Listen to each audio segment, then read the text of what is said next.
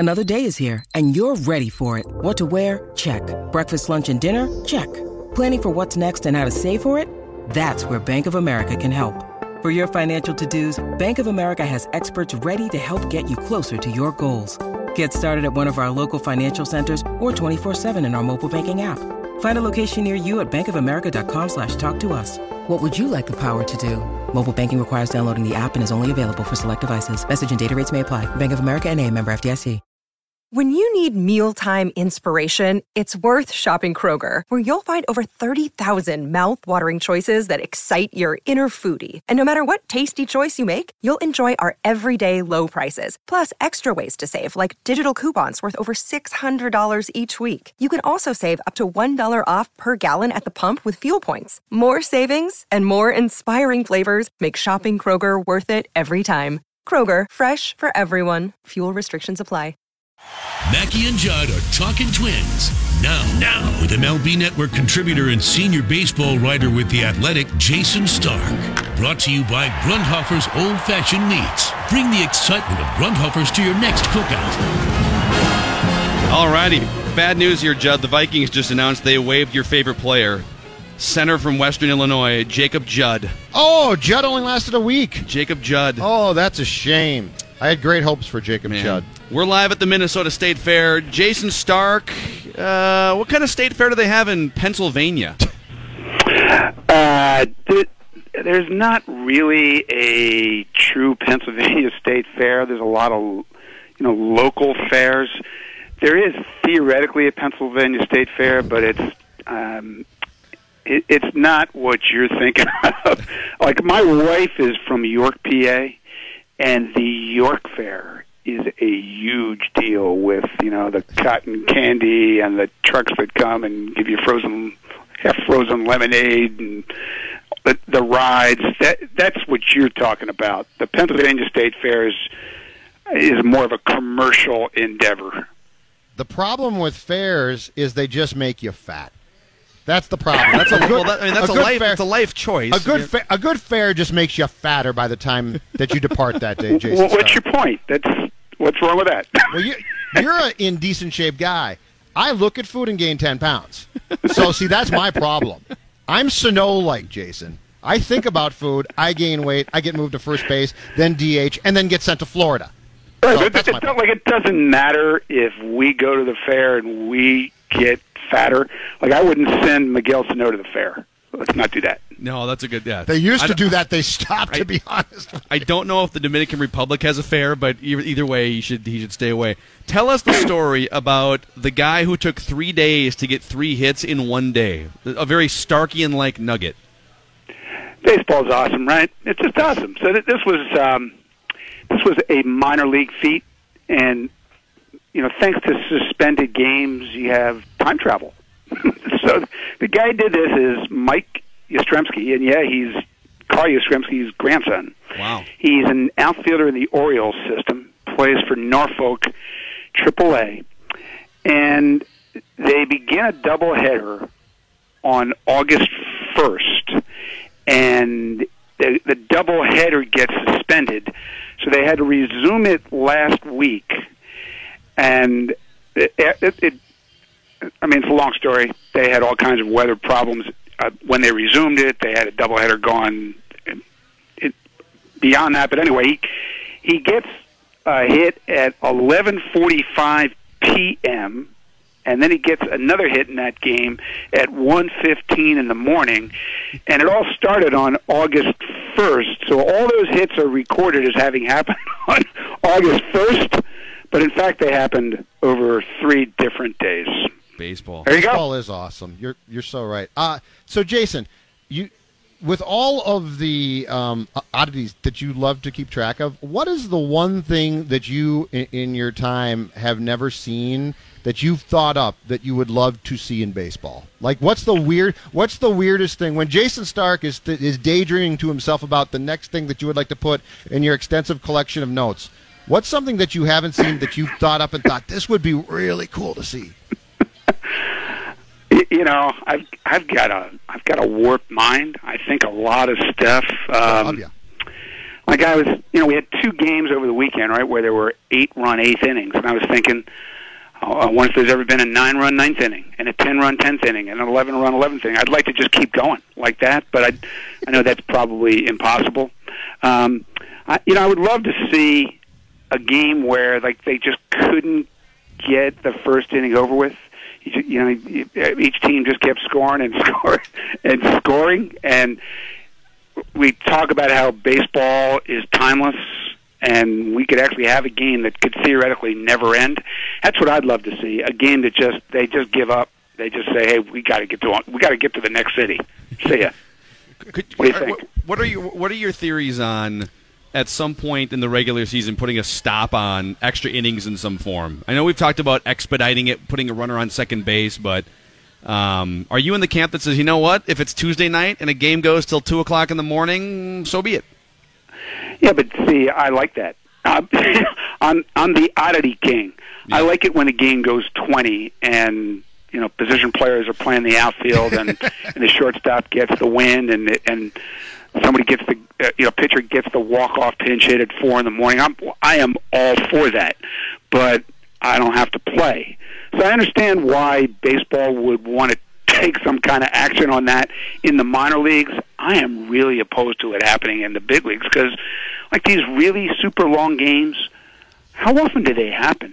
They're once or twice a year, maybe. Yep. So to me, the lore that goes with that is worth it. To think, there's been a lot of conversation over the last couple of weeks, for instance, that the Red Sox are going to abandon their long-time AAA home in Pawtucket, Rhode Island, the Pawtucket Red Sox, and the longest game in modern professional history took place there. That 33-inning game over 2 days. Wade Boggs played in it, and Cal Ripken played in it. There are books written about it. Yep. I don't want to see that go away. Am I crazy? No. In fact, this is great. When did you? I'm going to tell you a quick story and ask you, when did you first realize that baseball-wise you were a bit odd? Because I'll tell you mine. I think it was July 4th of 83-ish or so. We had just gotten cable, right?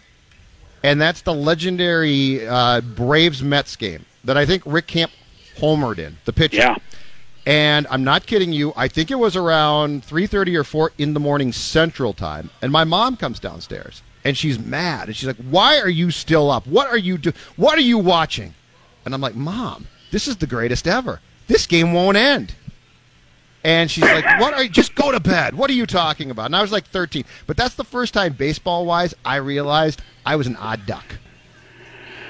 Boy, I'm not sure exactly the first time, but I would say when I was covering baseball, when I realized I'd become that guy, was that the fabled 1993 Phillies team that played the doubleheader that ended at 4:41 a.m. on the Mitch Williams walk-off hit, and then a few days later played a 20-inning game that ended at 2:45 a.m. And I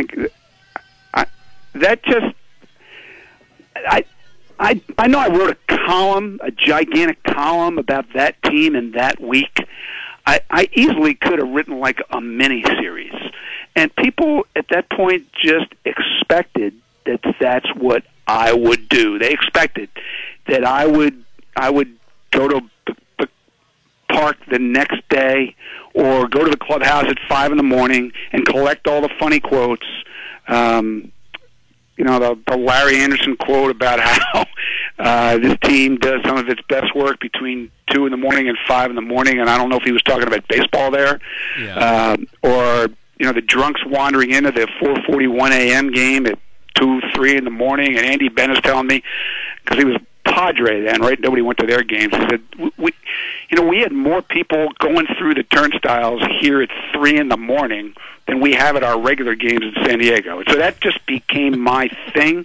And now, there's never a day that goes by where either people aren't tweeting at me saying, you would know this, or you would love this, or you can help me answer this. Or if I'm in a press box, people wandering up to me saying, only you would get a kick out of this, or only you would appreciate this. And like, this has just become my niche. I'm the guy who collects the weirdness and the wackiness of baseball. I think it's good. I think most people mean it as a compliment. I'm not 100% sure, but no, it's definitely just my niche now. It's definitely become my thing. It's hard. It's hard now in not just baseball writing and media, but in sports media and all kinds of media to stand out. And so, number one, it's a compliment to you because you've been able to carve out a noticeable and valuable niche. But I want to go even a step further here. I feel like as we sit here and try to diagnose baseball and where it's going, and we have these conversations on a regular basis these days, the best thing, aside from just the structure of football being a once-a-week event, which baseball can't replicate, the best thing the NFL has going over the past 50 years is the storytelling aspect of NFL films. I mean, watching Hard Knocks on a weekly basis. I finally caught up on Hard Knocks this weekend. You get these inside looks at the sport that you love. And I'd love to know if you could go back in time, Jason, 50 years and document baseball as closely as NFL Films has documented football and have some of these benchmark shows. I know we had This Week in Baseball for a long time, but if we had more benchmark shows like that to tell the behind-the-curtain stories publicly, I'd love to know where baseball would be right now from a marketing standpoint compared to where it is. That's a really interesting concept. I would watch every minute of those shows. I would love to see that. But why do football? Because it's once a week. There's more time to reflect. There's more time to reenact those stories. And there's more time for people who love football to watch those stories than in baseball, where during baseball season, you're like, that team you follow is playing every night. It's playing all the time. When you're not working, that your team is playing, probably. And so when would people watch it? I guess that's my question. Yeah, there's no room to come up for air, right? I mean, you're watching off season, maybe. Team. Yeah, off season. But it'd be so much fun. It wouldn't be fun to know, watching Hard Knocks, and you get these conversations where what's his name, rookie receiver from Florida gets arrested, and you see the behind the scenes conversation with him, the general manager, and the head coach. Yep. I would love to see stuff in the manager's office, right? And they documented the Giants one year, but just more stuff Marlins. Like that. Yep. Remember that one? Yes. Oh, yeah. Yes. Yeah. That went well. Hey, speaking of what makes baseball great, too, here's something else I absolutely love about the sport. The concept, the NBA, as we've talked about, Jason, the NBA concept of tanking, which we're like, the Pirates are going to tank, and here's the team that I absolutely love, and this is what makes baseball special. Tampa Bay, right? Tampa Bay's traded everybody. They've gone with new strategies. They've done things where if you put it in basketball, for instance, they probably would be just a terrible team. Yet they've won 8 consecutive games, just swept the Red Sox. The Tampa Bay Rays are an incredibly fun team, and I look at them and their success and I say, how do they do it? But yet I come back to, it's also baseball. Yeah. They're just off the national radar screen for the most part, but maybe the fact that they're doing things so differently this year has caused more conversation about them than at any time since maybe the 2008 World Series ended. I was thinking about this over the weekend myself. I can't think of a more unorthodox team. They got the same record as the Dodgers. Really? I never thought that would be possible at any moment this season. And yet they've done it, even though they traded away or just dumped, in the case of Corey Dickerson, right? They non-tendered him, or they DFA'd him. They traded away their 4 leading home run hitters. They traded away their closer and their leadoff hitter in May. They were basically selling at the deadline, although they did do a little adding. They did trade for Tommy Pham. They went through a period where they had basically no starting rotation. Yeah. Right. Archer was traded. Blake Snell was on the DL. Eovaldi was traded. I can't remember any team like this ever since I've been covering baseball. and they have found the most unorthodox ways to win of any team I can ever remember. But because they're in a division with 2 behemoths and a league with 5 behemoths, some team with their record is going to play in October, and they're going to miss by like 10 games. Yeah. Hey, we got about a minute and a half left for some trivia. We don't have the fancy music because we're sitting out here without our usual computer at the State Fair, but we would take you stumping us here for the next 90 seconds, Jason, if you got it. Okay. All right, we'll try to do this quick. This is based on Jim Thome. We do have music. So the question is, 3 guys who have hit at least 35 homers for the Twins, but 100 homers for 2 other teams. So 100 homers. Wait, so 35 homers for the Twins. Right. So they had an impact on the Twins, but really hit 100 for 2 other teams. So this is 35 homers, not in one season for the Twins necessarily. No. Okay. Correct. So Jim Thome, and then you said 2 others. Ortiz get up to 35? Yeah, He did, but he only had 2 others. I was thinking there were 3, but there's 2.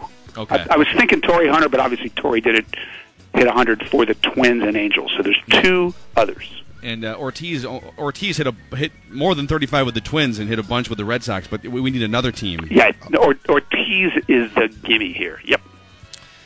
I'm trying to think of players who had little cups of coffee with the Twins. Okay. Did Brett Boone? No way. There's no way Brett Boone. No, because he didn't. He didn't hit 35 with the Twins. No. He got cut really quick. Yeah. He was awful. This is an amazing question.